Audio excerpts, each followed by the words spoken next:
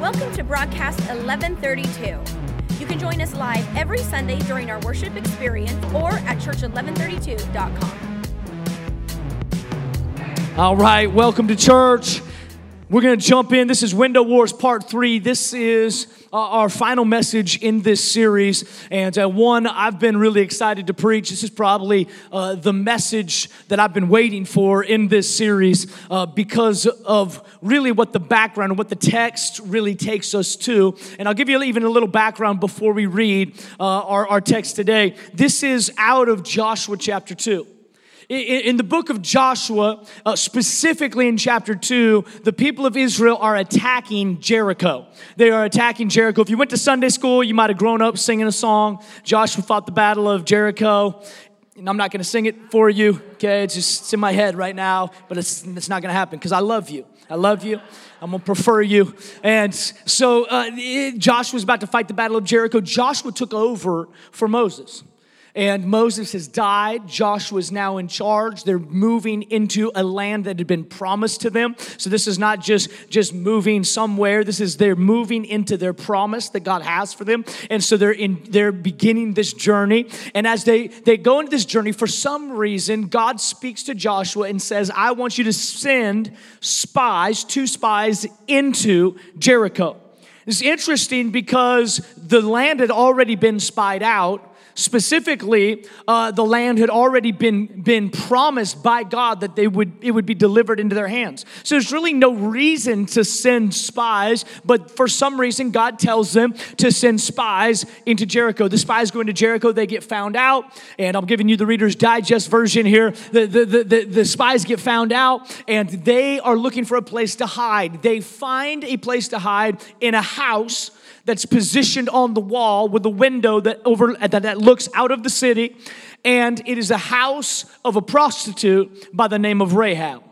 And Rahab is where we're going to pull the rest of our story. Joshua chapter 2, verse 14. These spies are now in her house, and she has asked them for God to show her kindness. This is their response in verse 14. It says, our lives, the spies, for your lives. The men assured her, if you don't tell what we are doing, we will treat you kindly and faithfully when the Lord gives us the land. So she let them down by a rope through the window.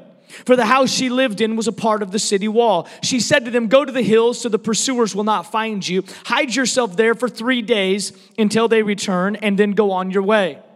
Now the men had said to her, this oath you made us swear will not be binding on us unless when we enter the land you have tied a scarlet cord in the window through which you let us down, and unless you have brought your father and mother, your brothers and all your family into the house. They will only be saved if they're in the house. If any of them go outside your house into the street, their blood will be on their own heads, and we will not be responsible. As for those who are in the house with you, their blood will be on our head if a hand is laid on them. But if you tell what we are doing, we will be released from the oath you made us swear. Agreed, she replied.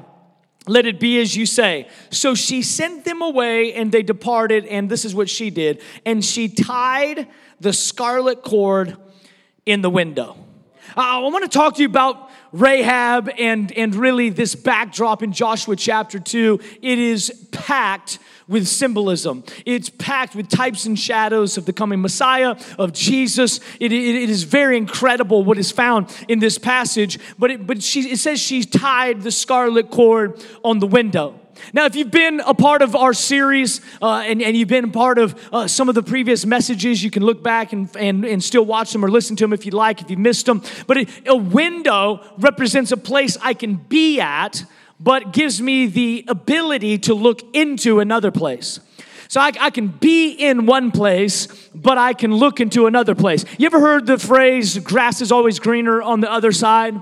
This is what a window does. It gives us the ability to look into another place and really compare it with the place that we're at. We compare the place. The windows are dangerous specifically because where we are, we're usually discontented with.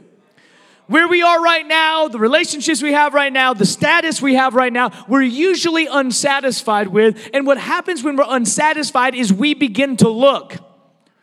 Begin to look out the window, begin to check social media, start comparing to our neighbors, start comparing to the guy down the street and the guy we graduated high school with. We start looking, and that is the danger of the window, and the window really becomes a place that we withdraw to. When things get tough, when we feel insecure, when we feel offended, we withdraw to windows, to places now that we can look out of, and we can look down on, usually, other places and other people.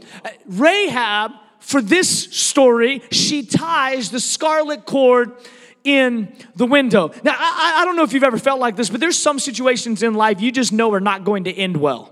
You know, usually you can see them for someone else before you can see them for yourself. You know, it's like someone gets in a bad relationship and you just know. It's like, oh. Now, if you were in it, you wouldn't be able to tell. But because they're in it, we all know, right? Like, oh, he is not good enough for you, girl. Like, kick him to the curb right now. I mean, we know. If we were in it, it'd be different. But you know, it's just different how you can see for other people what you can't see for yourself. Years ago, I went skiing for the first time, and I was young, and we went up, and they had the chairlift, and I was still trying to figure it all out, and skis and poles, and there's a lot of pieces there. And so I'm trying to figure it out, and one of my friends, my past friends, said, yeah, the best way to learn how to ski is just get on the chairlift. It'll take you to the top, and then you just kind of make your way down. I'm like, all right. I mean, it's like, what else are you supposed to do? So up we went to the very top of the mountain, and then I didn't know, like, the signs. I didn't know how they worked, like the blue circle and the green square and the black diamond. So I'm like, that black diamond looks cool, and he's like, yeah, that's what I was going to choose as well, so let's do that. If you've ever been skiing, Black Diamond was like one of the most difficult slopes to ski. It's probably not a good idea to do when you're never skied. And so I started a long, tumultuous journey down the mountain of skiing, crashing, yard sale, which means skis over here and poles over here, Adam, just everywhere. And I knew really quickly it was not going to end well. It did not take me long to know it all. I knew this is going to be bad. I might as well fake an injury, take a ski sled down to the bottom, because here's the thing is, once you're going down, you're probably not going to go back up. You're not going to take the skis off and just try to hike it up and try to take the chair down. Once you're going down, you're going to go down. I think sometimes in life, bad situations happen like bad mountains. It's like once it starts going, there's just no way out. It just feels like you can't go back, and it's not going the way that you want it to. I think business can happen like this sometimes. I think relationships can happen this way sometimes. It's like, this is not going the way that I planned, but it's too late. You're already started. This is where Rahab finds herself in this similar situation, and this is why. She had heard rumors that the people of Israel were coming to the city. She had heard rumors of the God that they served that was destroying city after city after city, and she knew that the land she lived in was land that was promised to the Israelite people. So she put two and two together real quick to recognize that she was on the pathway to destruction. And so when the two spies just happened to come to her house looking for safety, she begins to speak to them, begins to talk to them, and this is what she asks them, and this is in a previous scripture in verse 12. She says, ask for your God to show me kindness. I think for any of us, that sounds pretty normal, like show me kindness. But this Hebrew word kindness is not just like a kindness you would show to the pizza man when he delivers some pizza and you give him a tip, and it's just some kind. This kindness is covenantal kindness. It is kindness that is attached with a covenant, which means it can't be broken. It's kindness that's guaranteed. It's a kindness that is attached to godly character. And this is the word that she uses to say, will you make sure that your God shows me kindness? I want covenantal kindness. And then we read in verse 14 that the spies said, if you will protect us, then we will make sure that God shows you and our people show you. And they respond with the same word, this type of covenantal kindness. Now, I think this is interesting because Rahab is a prostitute. Rahab does not have the best occupation. Rahab does not have the most advanced pedigree for God to use her greatly. I mean, you would think that you might need to have a little bit better behavior. You might need to be a little bit more polished, a little more righteous for God to use you in a massive way. But for some reason, they reassure Rahab that if she ties a scarlet cord in her window, that there will be kindness from God shown to her. Kindness, covenantal kindness showed to her. Rahab asked, and the spies promised that God would show her this kindness. This city was going down. She had to make a decision in this moment, and this is really what the scarlet cord did for her, is that she had to decide what she was about to do. Was she going to trust the city, or was she going to trust the cord? This is the decision that she had to make, because the city is the city she grew up in. The city, the Bible teaches us, was one of the most fortified cities that was built in that day, that had walls so thick that for sport they would race chariots on top of the walls. That's how thick they were, that chariots would race on top of the walls. This city, they said, was impenetrable, that there was no way it could go down.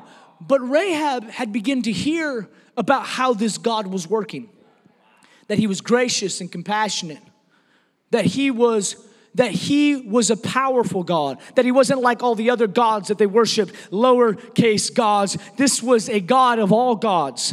And because of that, she had a decision to make if she was going to trust the city in which she had trusted her whole life, or the cord in which these spies had told her to trust in. And so I'm going to tell you for a couple things just what the scarlet cord does. The scarlet cord decided. It decided for her. It made the decision for her. When she hung the scarlet cord from her window, she made a decision that she was going to trust the cord over the city. That she was going to put faith in something that she could not see, in a God that she could not has never met, in a God that she couldn't materialize, and she was not going to trust the city in which she was. She's going to trust the cord in which they said if they would put. Doesn't it sound like a little bit of a little bit of a trick? Like spies are like, hey, here's the deal. Like, if you rescue us, you save us, I got you covered, okay? How do I know? Just, take that red cord, tie it to the window. If you tie it to the window, nothing's going to happen to you, promise. Okay, promise. Pinky promise. Yep, good. It's like you would think Rahab got taken. But for some reason, Rahab had faith. Faith to believe that the cord would do something that the city couldn't. I'm going to tell you, sometimes in our culture, I feel like we really need a revival. We really need God. And sometimes it feels like the church is going down with the culture. But I think that what God's looking for is people that make decisions like Rahab, that in the midst of a city that's going down, a house can still stand. I believe that even in a tough situation, in destructive times, that God is raising up Rahabs that really believe in the cord over the city. They say, I don't know why. I know the facts tell me something different. I know the news tells me something different, but I am making a decision to have faith. Once she bound that cord to the window, she made a decision. Rahab was a prostitute. She did not have a good past, but yet she was going to trust God for her well-being and for her safekeeping. This decision ruined this window for anything else. And this is what I really believe faith really does, is it ruins you for things that you would ordinarily do. It ruins you for just low-level living. Once I decide to have faith in something, it ruins me for anything else. Do you think that Rahab used anything else in her window once that scarlet cord was there and her salvation depended on this scarlet cord? You think it's just like, hey, don't worry about it, kids. Like, if you want to go play with a scarlet cord, you can. It was probably like hands off. Nobody touched the window. You touch the window, you die. That's how Rahab's running her house right now. You touch this window, you're going down. Because the scarlet cord was the decision. The decision that the scarlet cord also drew. It drew attention. It signaled God. The reason that she protected is because this was her sign. This was her sign to the Israelites, and this was her sign to the God of Israel that I have made up my mind. I have faith to believe to be saved. I have faith to believe that you can rescue me. Even when the city goes down, I've got faith to believe that my house will stand. The scarlet cord drew God's attention. The window that once drew sinners now became the entryway or the opportunity to draw a Savior. See, many scholars believe that the window and the scarlet cord that she used to signal the Lord was the same window and the same scarlet cord that she would use to signal when she was open for business. That, you've heard of the red light districts, we use that phrase. Well, prostitutes in those days, and specifically in this area, they were known to use red cords to signal when they were open for business. And so it's interesting that the thing that she had used in her past life, God chose to use for her deliverance. It sounds like a scripture that says what the enemy meant for evil, God will work for good. Because I find that oftentimes when I look at the past, I find things that disqualify me. I find things that put me at a distance from God. But God, it was almost as if God wanted to reassure her that the very thing that you thought disqualified you, I'm going to use as a sign. I'm going to use as a signal. I'm going to use it to draw me to your house. The window that once drew sinners now drew her salvation. Now, the Bible says this in the book of Exodus. It's interesting, is the Old Testament is wild. If you ever read the Old Testament all the way through, you're going to have a lot of questions more than you're going to have answers. And in the book of Exodus, God is trying to deliver the people of Israel out of Egypt. This is where they were delivered out of slavery. And in doing that, God sends plagues on Egypt. One after the other, plague after plague. The last plague that he sends is that the firstborn child of every household would be killed. I mean, this is intense. This is actually in your Bible. Some of you are like, I'm not reading that. I am a New Testament guy. It's cool. It all connects, but it does confuse us at times. So the death angel is now moving throughout the city, and he's killing the firstborn child of each family. And God speaks to the people of Israel, and he gives them a way to get out of, or the way to protect their family. And he says, if you kill a lamb, and you take the blood of that lamb and you place it over the doorpost of your house, then the death angel will see the blood and it will pass over. Now, some of you are like really freaked out. It's like, we're talking about blood this morning. Amazing.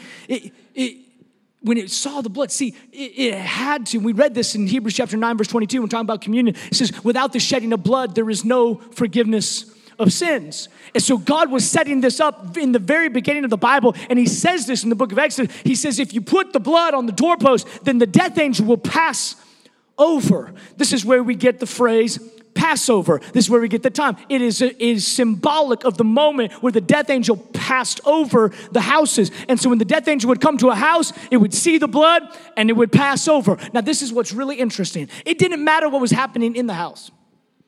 The family didn't have to be sitting around cross-legged singing Kumbaya.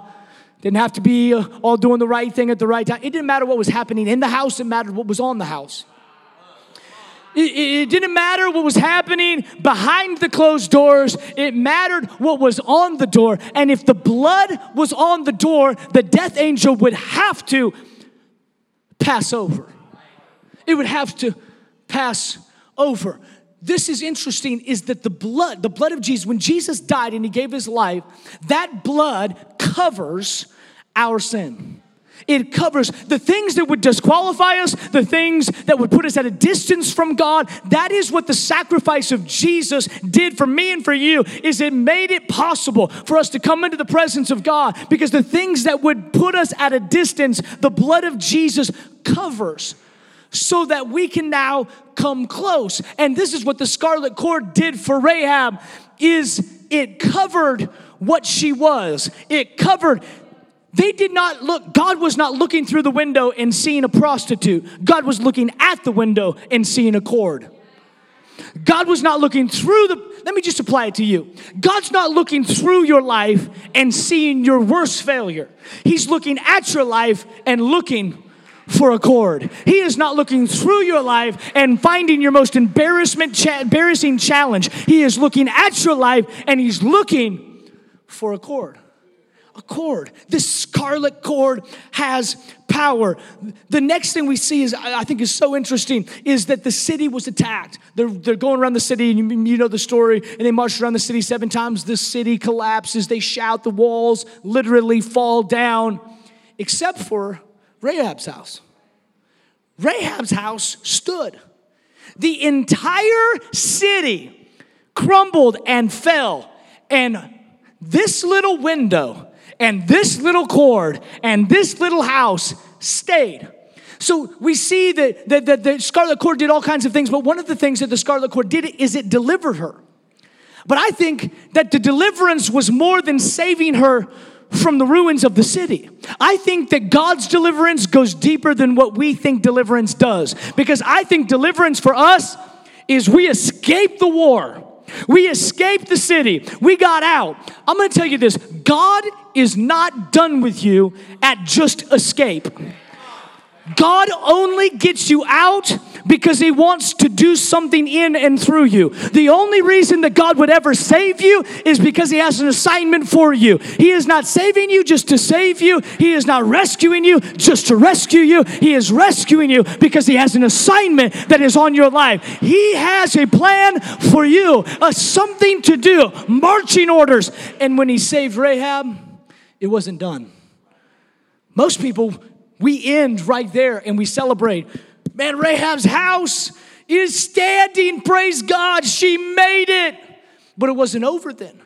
If you know anything about biblical history and the lineage and the genealogy, most people get the genealogy in the Bible and you stop reading, right? You turn to Matthew chapter 1 and it's like so-and-so begat, so-and-so begat, so-and-so begat.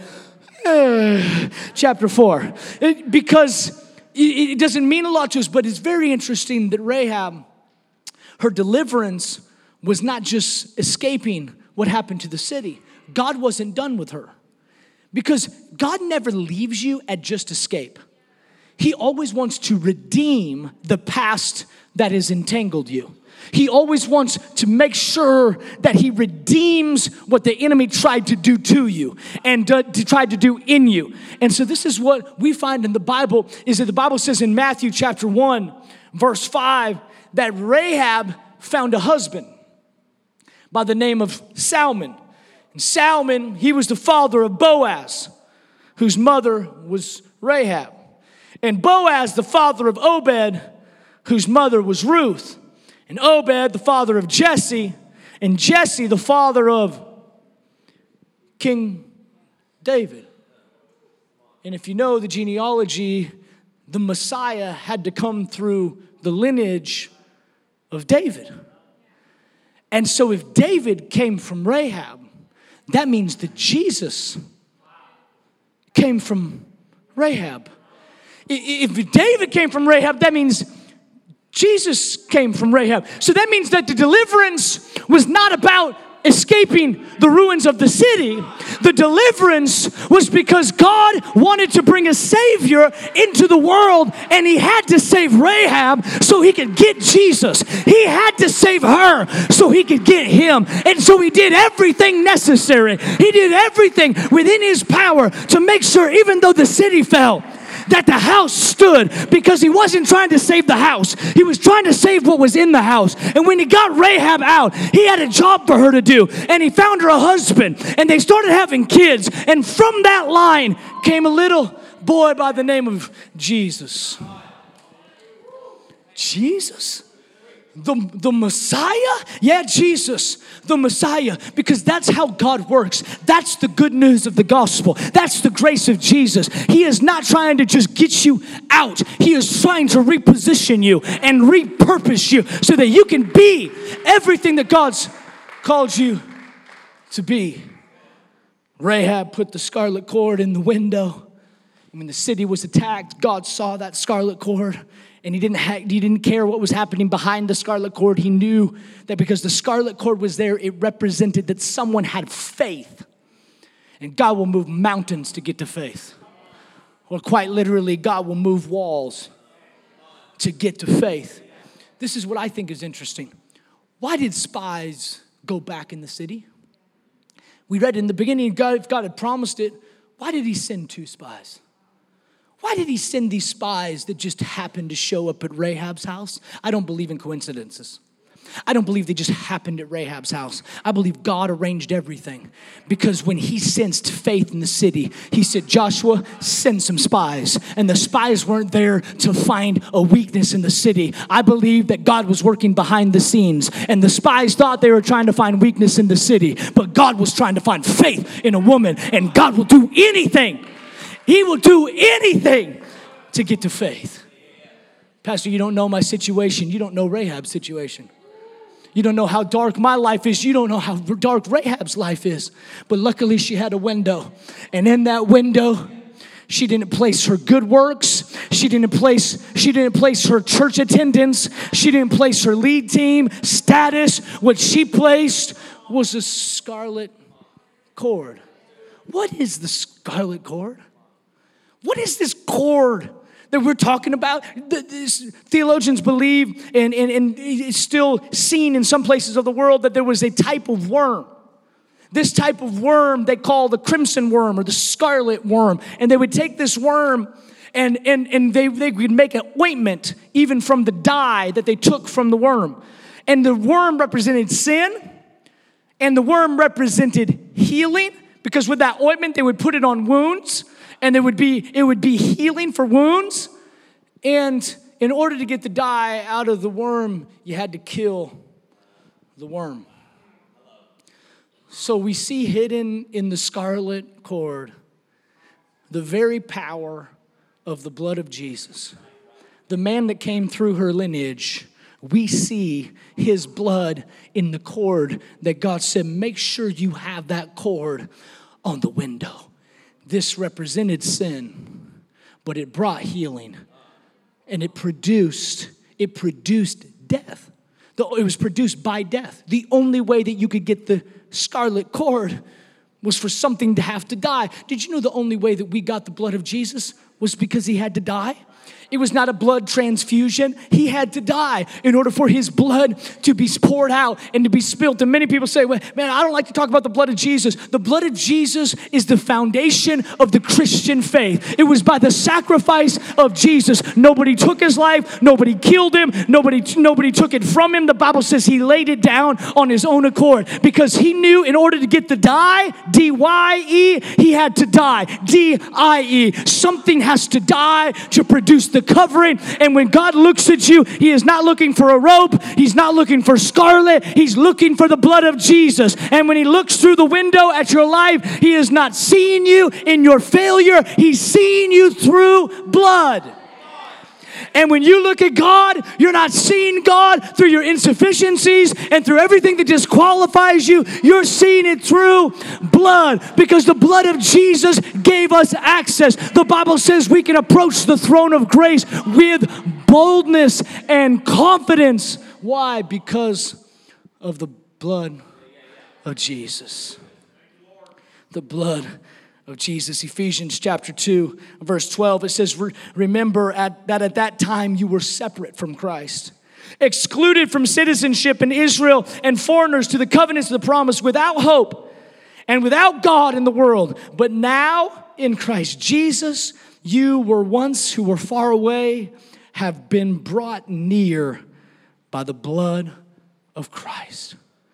Whatever has distanced you, whatever's disqualified you, the blood of Jesus is what brings you close. Did you know that Joshua is actually a type and shadow of Jesus? His very name, Yeshua, is a type and shadow. And so the window that once drew sinners now drew a Savior. And the scarlet cord that hung in the window that we thought was just a cord was actually representative of the blood of Jesus. And what was demonstrated in Joshua chapter 2 is the gospel. It is the good news of Jesus, that if you've got faith anywhere, if you've got faith at any time, that God will do whatever it takes to get to you.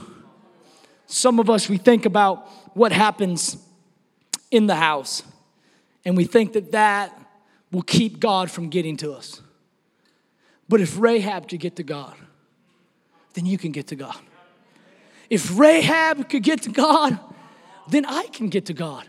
Because when God looks at me, he doesn't look at me in my weakness and in my failures. The Bible says that through the blood of Jesus, that my sin is removed as far as the east is from the west. Some of you are still serving time on sins that you committed years ago, that you're the only one that ever remembered it. The Bible says everything that's forgiven by him, he throws into a sea of forgetfulness. And who's bringing it up is you and the enemy. That's it. Because when the blood of Jesus covered it, you got behind a window with a cord in it. And when Jesus looks at you, that cord absorbs everything that you ever did to dishonor him or to come against him or to disqualify you. So what does that mean, Pastor? We can just it doesn't matter what we do. No, when you recognize the price that Jesus had to pay to get this cord over your life, then you don't want to do anything. You don't want to compromise in any way. You don't want to hurt him in any way.